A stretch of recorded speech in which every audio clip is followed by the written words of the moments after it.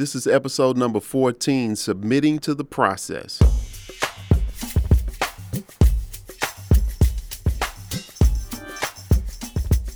This podcast was long, so what I had to do is chop it up. So you're going to get part 1 here in episode 14, and then episode 15 will be part 2. So enjoy. What's going on? This is Quamon Fowler coming to you, and I appreciate you for chiming in once again for another Texas Tenor Music podcast. And in this particular episode, I wanted to go into talking about the process. Now, there's a lot of different processes that we go through in our lives, just from the standpoint of just the individual things that we have to deal with, you know, in terms of being a man or a woman. You know, there's a process that we go through in relationships. There's a process we go through when we get married. You know, there's a process we go through once we become parents. You know, there's a process that we go through as individual musicians, and there's also a process that we go through when we have a group, you know, and even there's some processes that we go through once we become self-employed, you know. And so I wanted to talk about a lot of these things, or these different aspects, and I'll talk to you about some of the things that I've learned as I've been going through my process. And before we get into it, I just want to talk about, share some news updates. One of the things that I've been working on in the last week is my new logo, Texas Tenor logo, Texas Tenor Music logo. And so I've been having a designer to give me some different options. It was actually a few different designers that hooked me up, and the site is 99 Designs. It's pretty hip. It's not sponsored. This is not sponsored by them, but I thought I'd share it. It's always cool to try out these different websites where they give you different options of getting your things that you need done. And so on 99 Designs, it allows for you to submit the type of artwork, or actually the project or the logo or design that you need. You just put the details, and different designers will submit their design based on your criteria. And it's a contest, so you can share it with your friends, share it on Twitter, Facebook, and different places, and get people to vote on the one that they like. So that's what I've been doing all last week, and I arrived at a really cool design for Texas Tenor Music. So I'm going to be updating all of my social media platforms with that new logo, and it's pretty exciting. It's pretty hip to see your ideas, your concepts that you have in your head, you know, come to life in a design, and it inspire other people. And so that's a part of the whole process too. When you develop as a business person, you know, getting your branding together. But also some other news is Texas Tenor Music Academy is the place where you can get performances and also music educational videos from myself and some friends, some professional friends of mine. I have been working on that this summer, just so that I can make sure, not only the people who want to have access to Jazz Webshed, you know, you can get that content inside of Texas Tenor Music Academy, but also EWI lessons I have available inside Texas Tenor Music Academy. And I like this particular platform that I switched to be able to house all of my videos there. So I also have some performance videos in there as well. And you can check that out. You can start your free trial. And if you want to join, I would love to have you. And once you do, I'll add you to my private Facebook group for all those that are members. And this is my students that I take lessons, that take lessons with me.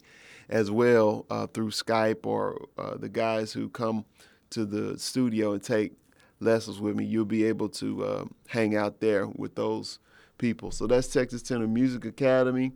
Also, I want to tell people about that app that I have, which is Texas Tenor Music app, which is also still available in the App Store, Android, Google Play, and also you can check it out at the Apple Store.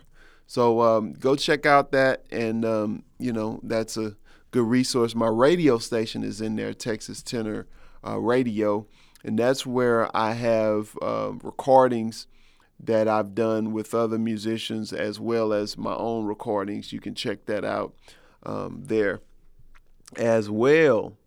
So that's the news for now. Now we can go into what I wanted to talk about. So now let's talk about this process. So I wrote this quote, and it said, in order to get through the process, you've got to submit to the process. And so here's the deal. And I was talking with some friends, and we were just talking about the different steps needed to go through in business. And I actually put up a video last week, and this has been the theme throughout the week, is just these steps and process. And so I was thinking about, from talking with some of my friends, we were talking about business and just the steps that it takes to really get a business off the ground. And so I've been doing music since, I've been doing it a long time. And even I guess the music business, when I was 15, I was making tapes and selling the tapes. I would package them up and everything, Me and my mom, we would go to Office Depot and get all the supplies, and we would put the cassettes together and put the little insert in there. We would print it off on the printer, and we would cut them out. I think they had you could go to Office Depot and get the supplies for the inserts and stuff like that, the Memorex inserts and all of that. We did that, and so it was something. Business is something that I've always kind of been into. And of course, because of the industry changing, because of the technology and the new ways of going about things, it always has you shift, and you have to keep up with what's going on and pay attention to your consumer, and just see how they are actually accessing accessing the products or services that you have to offer. So there's always a flux, a state of change going on. But, when we get into business, or actually when we step into anything, a lot of times we don't think about the changes that might have to occur. We're thinking about, hey, I just want to do this. This is where my passion is, and that's what I'm going to do and make money from it. And so it's not that simple, because I remember I talked about in a lesson in Texas Tenor Music Academy on business, and I was talking about the different hats that we have to wear as a technician, with a manager, and also a business owner. And so those three hats are different areas of focus, because when you're a technician, basically you just focus on doing the work. When you're a manager, you have to manage those people who do the work. And then when you are a business owner, you're the visionary for the direction for where the company is going. You're not really doing the work or managing the people. You're just giving vision, casting vision, and those managers will give the instructions or organize how the work is going to be executed. And so when you first get started with anything, you got to go through your stages, and I was talking. I actually did a video. Um, it's been a year or so back. It's called the 4 Levels of Competence. And so in everything that we do, we learn new skills or learn how to do something or play an instrument or something like that. We go through these 4 levels of competence. The first one is unconsciously incompetent. And so at that level, you're not even aware of what you don't know how to do. So if you start playing on an instrument, like let's say the saxophone, you might not know how to blow it. You might not know what a reed is. You might not know what the fingering for a G is and all of that. And so what happens is you might get a book or you might take a lesson with a teacher and he'll show you how to make your embouchure. He'll show you the way to hold it. He'll show you how to blow and shape your mouth and everything like that, show you the different pieces that go together. So once you've been informed about how to put the instrument together and how to play it or blow and finger the notes, then you move from that first level to the second level. And that second level is called consciously incompetent. And that's where you are aware of what you don't know how to do. And so if you practice and you keep getting better and better and go through that process, and you would move on to that third level, which is consciously competent. Now you are aware of knowing how to do something. And so if you keep practicing, you keep getting it, habit is the way, creating habits for yourself when it comes to practicing and learning new things. Once this becomes a habit and you enjoy the process, then you might move to that fourth level, which is unconsciously competent. And that's the place where you don't have to think about it. It's just kind of natural. You're not consciously aware of how good you are or how you're executing a certain thing because you've just done it so much, it's just second nature, like what they say. And so we're like this in different areas. We can be, if you think about it when it applies to learning how to drive a car, or stick shift. I'm saying there was a time when you had to consciously think about go easy in on that clutch and then shift the gears and give it gas a little bit and kind of take that left foot up and push the right foot down on the accelerator.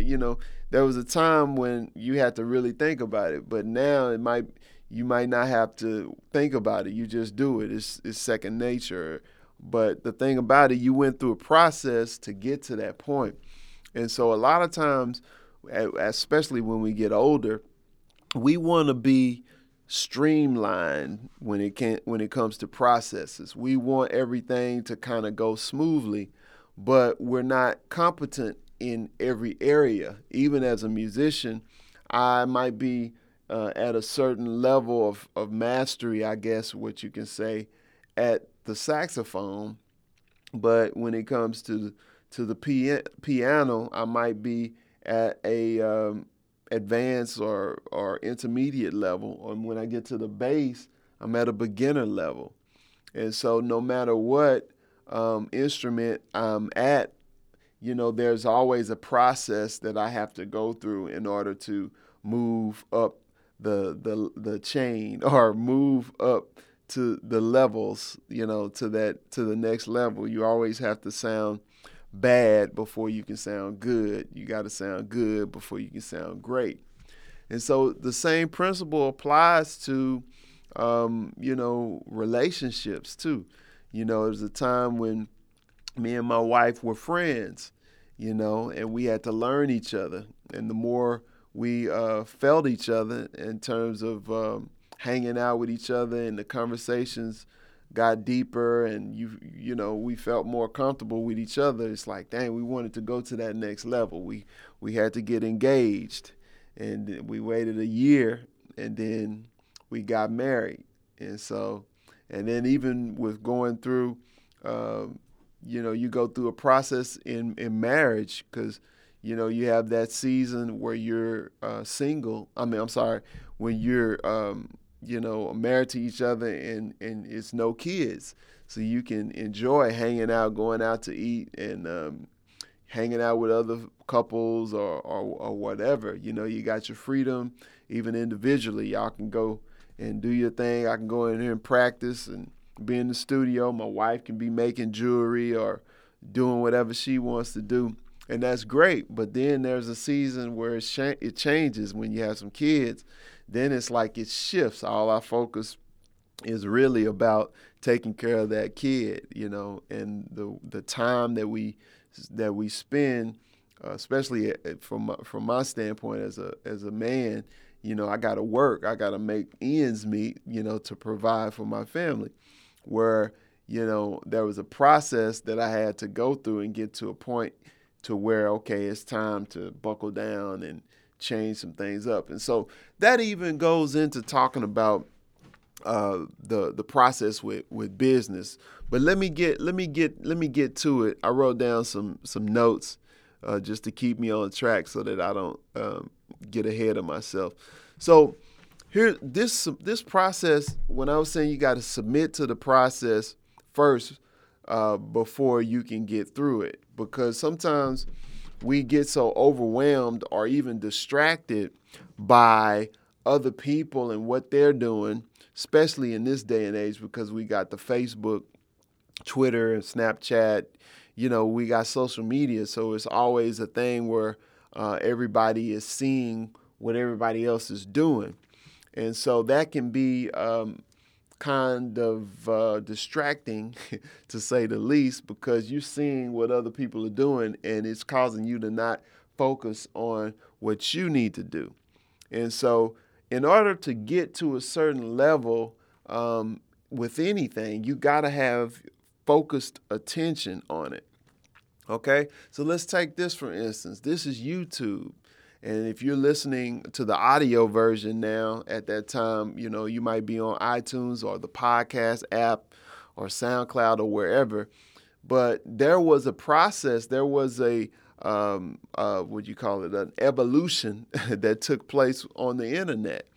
When YouTube hit in 2006, people didn't even people were learning what to do with that platform, because people were uploading music on there and people were just doing random videos and putting them up there, and then people were putting copyrighted material up there. And so there was a process that the industry had to go through just to adjust to the change in this new phenomenon. There was a process of peeping out what the consumers was doing and what the business people were doing. And even Facebook, there was a time when I remember there wasn't any ads on Facebook. People was just on there hanging out.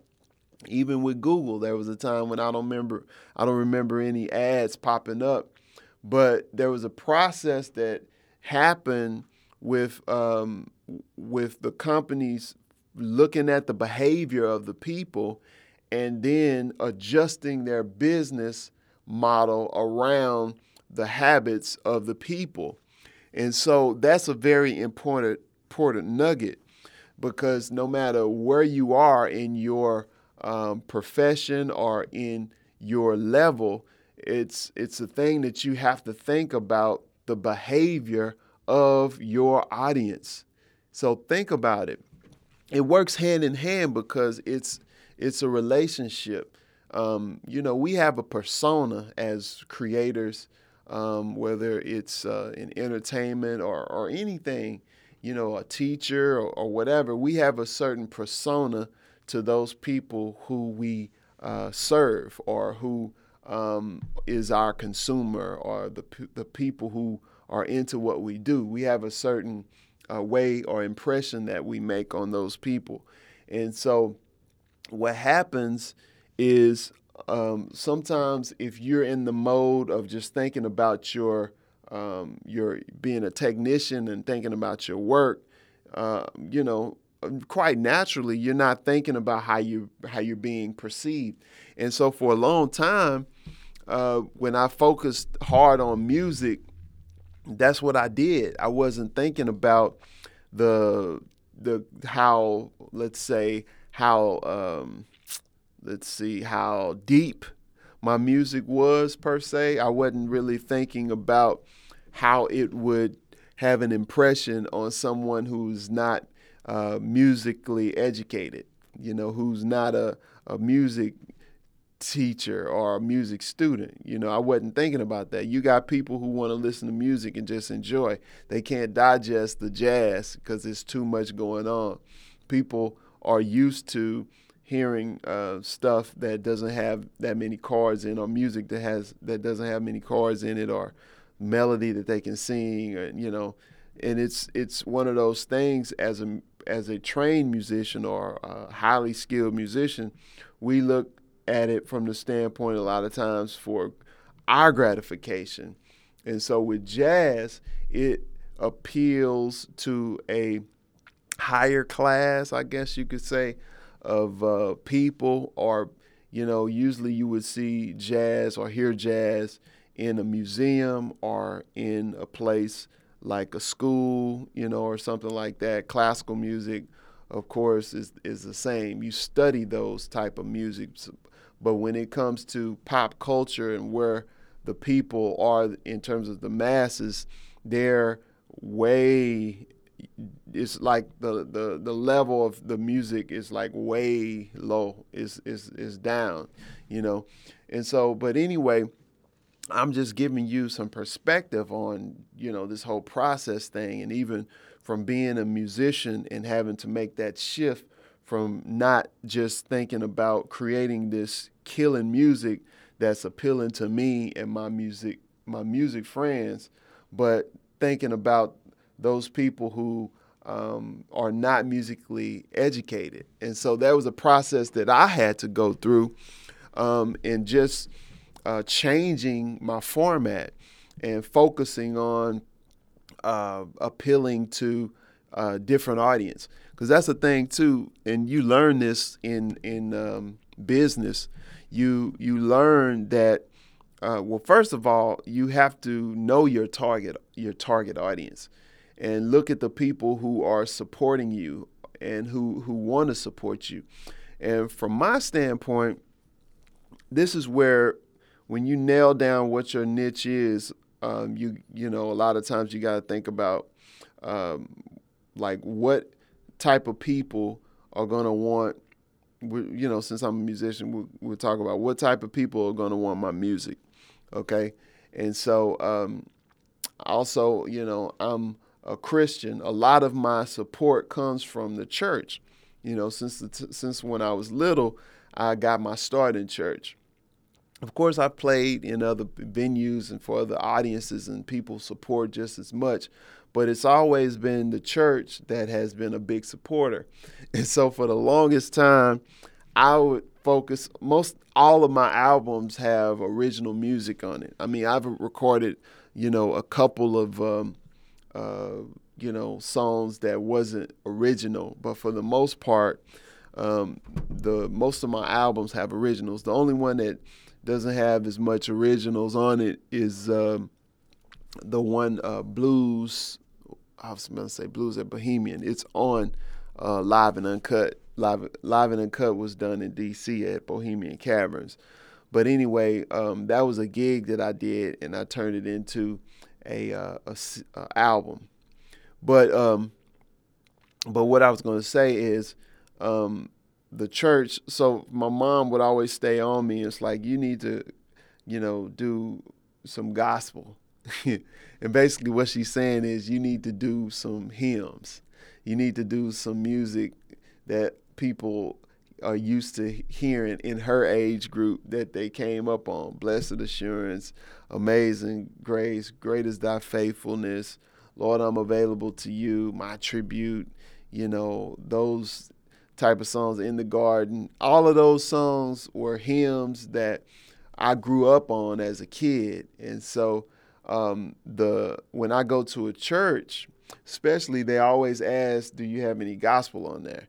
Of course, when I have to interpret that, they mean, do I have any hymns?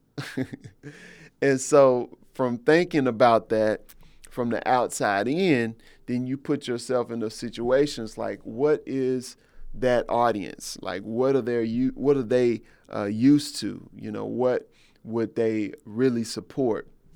And you got to think about that, and keep that in mind as a business person.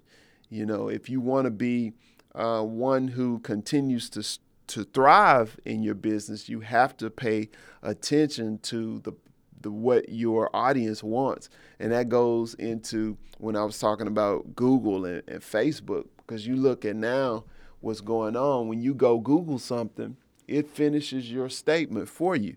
It knows what you want.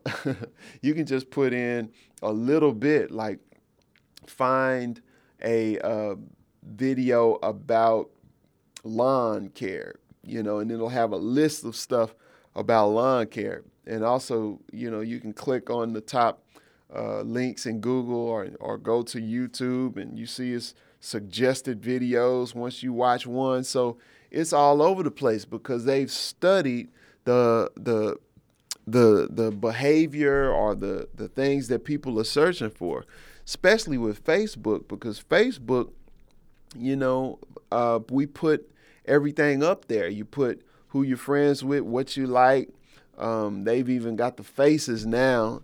You can even put if you loved it, your heart, or if you're excited about it, But think about it. Always put yourself, have some perspective. Look outside of yourself. So think about it. You might be one who doesn't have a business, but you enjoy Facebook because of the social aspect. You just want to hang out and see what everybody else is doing, And so that's great, but you're giving data to Facebook, and that data is what these businesses are using. So when they create an ad, they're appealing to you because they know what you like. They know what books you like to read. You like these pages. So you can actually, from the business standpoint, you can find people who like, let's see, Harry Potter, or people who like Lord of the Rings, and they got all these groups of people who are all into that. And so what people do, the businesses, if they have some new book or some new movie or something related to that you like, it'll show up in your news feed. And if you go to Amazon and look up something, you'll look or go back to Facebook and you'll see it right there on the side. It follows you. They call that retargeting.